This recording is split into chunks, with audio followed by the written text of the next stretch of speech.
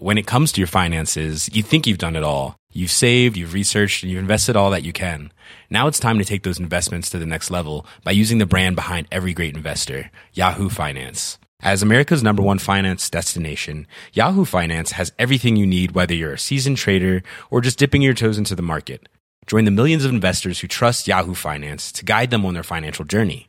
For comprehensive financial news and analysis, visit yahoofinance.com, the #1 financial destination, yahoofinance.com.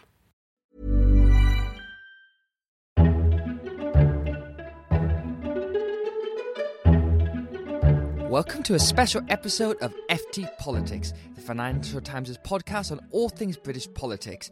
I'm Sebastian Payne, and I'm joined on the morning of the general election by George Parker, our political editor, and Matt Singh, our election analyst. And what a result it is. Instead of a majority for the Conservatives, it's a hung parliament. Nobody's won. Theresa May is still Prime Minister at the time of recording, and everything's a bit in flux. George, do you want to kick us off and just give us an overview of what happened?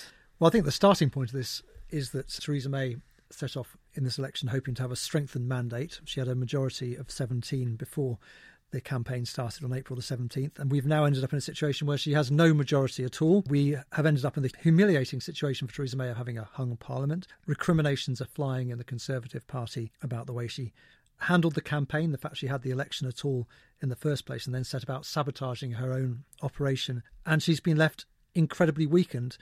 And we're only 10 days away from the start of Brexit negotiations, and instead of being strengthened, she's been left completely humiliated. And then on the flip side of it, Jeremy Corbyn has done very well. That Labour's vote share has gone up significantly higher than I think Tony Blair achieved in many of his elections, but still didn't manage to gain enough seats to even really form a minority government. No, I don't think there's any prospect of Jeremy Corbyn becoming Prime Minister, no matter what scenarios are sketched out by him and his allies over the coming days. But nevertheless, it was a tremendous campaign by Jeremy Corbyn. He defied all his critics. As you mentioned there, he polled over 41%, a remarkable achievement, when I think many of us were predicting they would have ended up somewhere in the 20s at the start of this campaign. It's a truly remarkable thing. He energised young people to go out and vote. His campaign was authentic. He set out a manifesto that he believed in rather than a manifesto like Theresa May's, which she ran away from. And altogether, he, I thought, actually handled himself with dignity. You know, he suffered 7 weeks of constant negative attacks from the Prime Minister and from the Conservative press,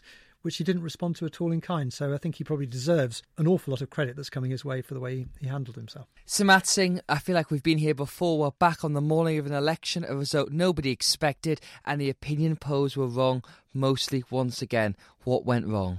Well, we're only just getting the full results in now, so we need time to look through and see what happened. Certainly there was a range in the final polls, and it was within the range. So some of the ones at the bottom end did get it right in terms of the popular vote. Salvation and a couple of others. Salvation, interestingly enough, did get it. But the interesting thing that seems to have happened is that it does look as though this surge in youth turnout did materialise, at least to some extent. It is possible, although it's very hard to say purely from looking at the results, but it is possible that some older voters may have stayed away this time. The turnout was up. It looks like being about 69%, which is smack halfway between the last election and the EU referendum. So, yeah, it does look as though that was real. And it also looks as though the Conservatives really failed to make the disproportionate advances. They did do better in Labour voting, Leave voting areas where they'd hoped to make significant gains. They just didn't make anywhere near enough. There's talk already, this is the Remainers' revenge in a way, that a lot of Conservative Remain supporters either went and voted against the Conservatives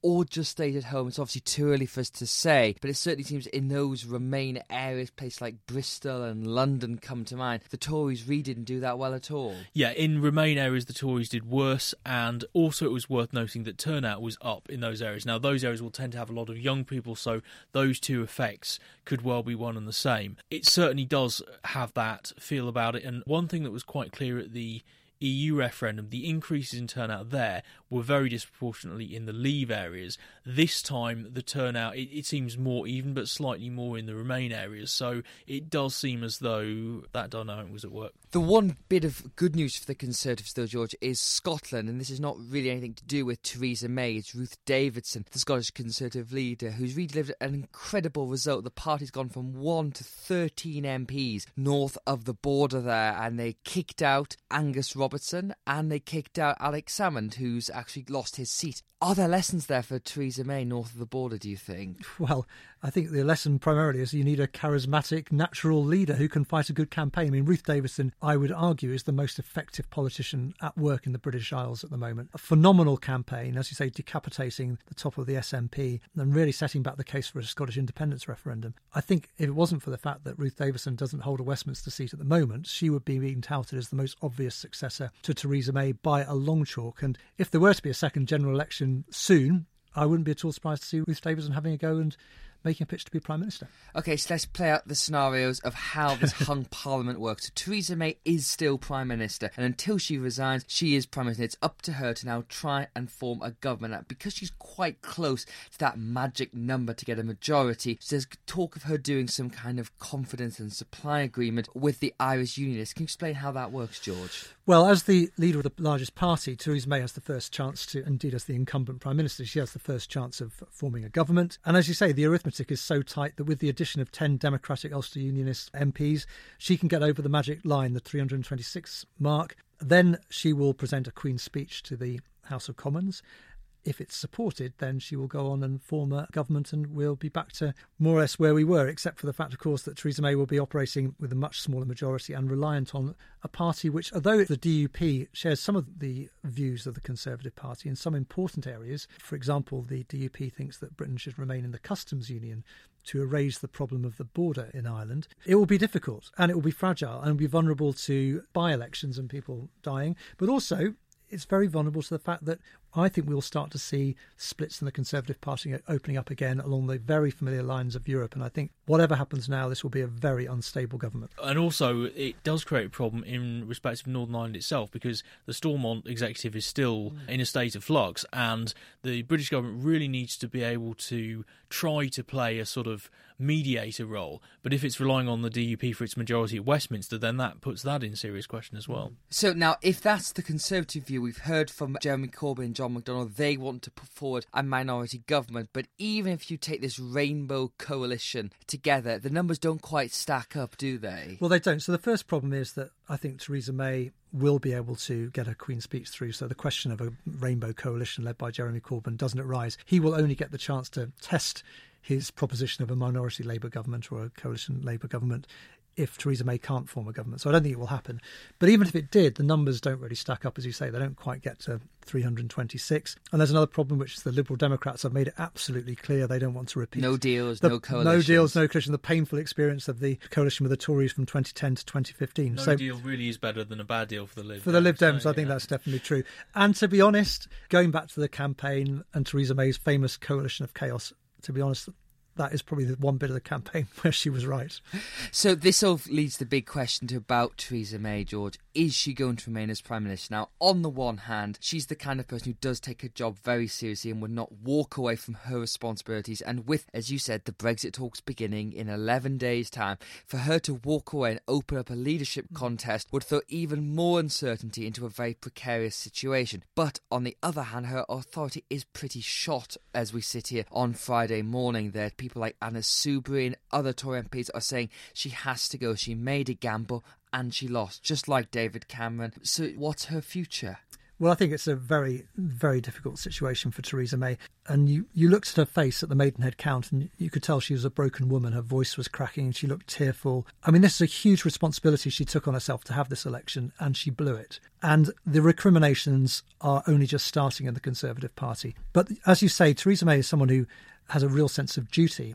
And what's happening in the early hours of Friday morning just after the election is she's being told by a number of people in the party, including the famous men in grey suits, that the last thing the party needs now is the uncertainty of a leadership contest, and that Theresa May has a duty to carry on, to form a government, to have a Queen's speech. But whether she can last for very long in these circumstances, tested by what is the most complicated and politically difficult negotiation that any of us can remember, with fissures running through the Tory party on Europe, I think her time in number 10 is measured in months rather than years now.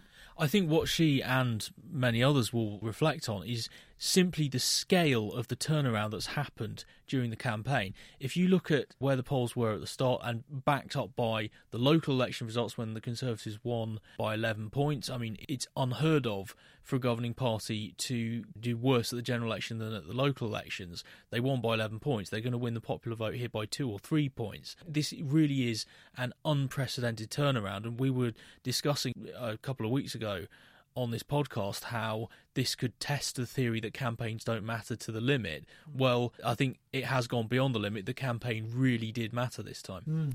And it does seem, George, the ultimate outcome is going to be another election probably at some point this year, because the situation you painted is unsustainable. And of course, when Britain is sitting across from the EU 27, they will be aware of this instability at home and will no doubt ruthlessly use that against us in those talks. So you have to say to yourself, would the Conservative Party let Theresa May lead them into another election? And the answer is probably a resounding no.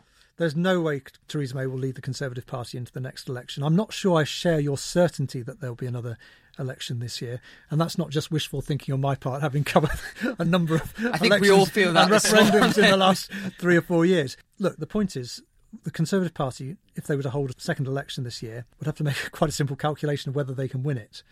And in the circumstances in which that election would be held, where Brexit talks would probably be going quite badly, Tory divisions would be starting to show, Jeremy Corbyn would still be riding the crest, I imagine, of this very strong performance in this election, there's a very strong risk that the Conservative Party would lose that election. Would they take the risk? I doubt it. There's no certainty that another election would produce another result. I mean, if we think back to 1974, yes, Harold Wilson did get a majority in the October election, but only a majority of 3. It was really very little difference. So, yes, and the question is, what then? What if instead of 318 or 319, she ends up with 300? Then it's a real mess. So I'm not sure the second election is something that happens unless it's absolutely necessary. And finally, George, the question a lot of FT listeners will be wondering this one is, how does this affect Brexit? David Davis, the Brexit Secretary, who in the early hours of the morning seemed to suggest that the government's Brexit plan of leaving the single market and leaving the customs union had been put to the electorate and they had rejected it.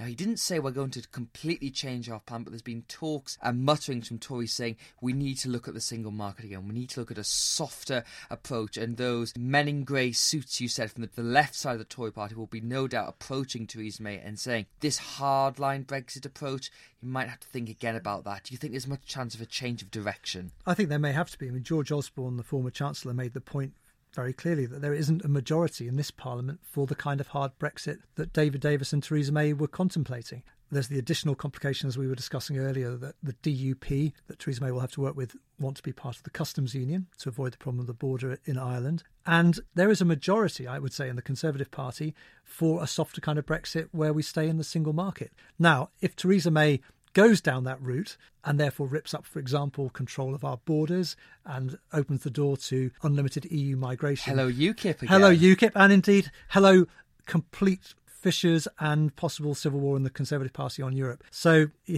whatever way you look at it, this has been a very, very bad night, not just for Theresa May, but for the Conservative Party. It's a pretty bleak future if you think that Margaret Thatcher, John Major, David Cameron, and now very likely Theresa May, Matt, have all been destroyed by Europe. It's interesting that in terms of vote share, I think Theresa May has actually got a higher vote share, or certainly the same as Major and Thatcher got, roughly. The thing with Europe is that the way that it is now, it's not like in the 70s where it was an economic left-right thing. Now it's really the open-closed axis that really runs at right angles to it. And now that we are pretty much back to a two-party system, those parties have to be broad churches and encompass both angles on that, and for the Conservatives it's difficult. And just going back to where we were before this election started, you have to remember that Theresa May was in complete control of her party on Europe. She was in total control of the House of Commons on Brexit as well. Parliament had rolled over, she was getting her way, and with one reckless decision taken on a walking holiday in Snowdonia, she's thrown it all up in the air. It's an incredible time in British politics, and as you can hear, we're still trying to fathom it all out. Thank you very much, George and Matt. We'll be back soon to talk more about it. In the meantime, we'll be following our rolling coverage of the general election on ft.com. Until next time, thanks for listening.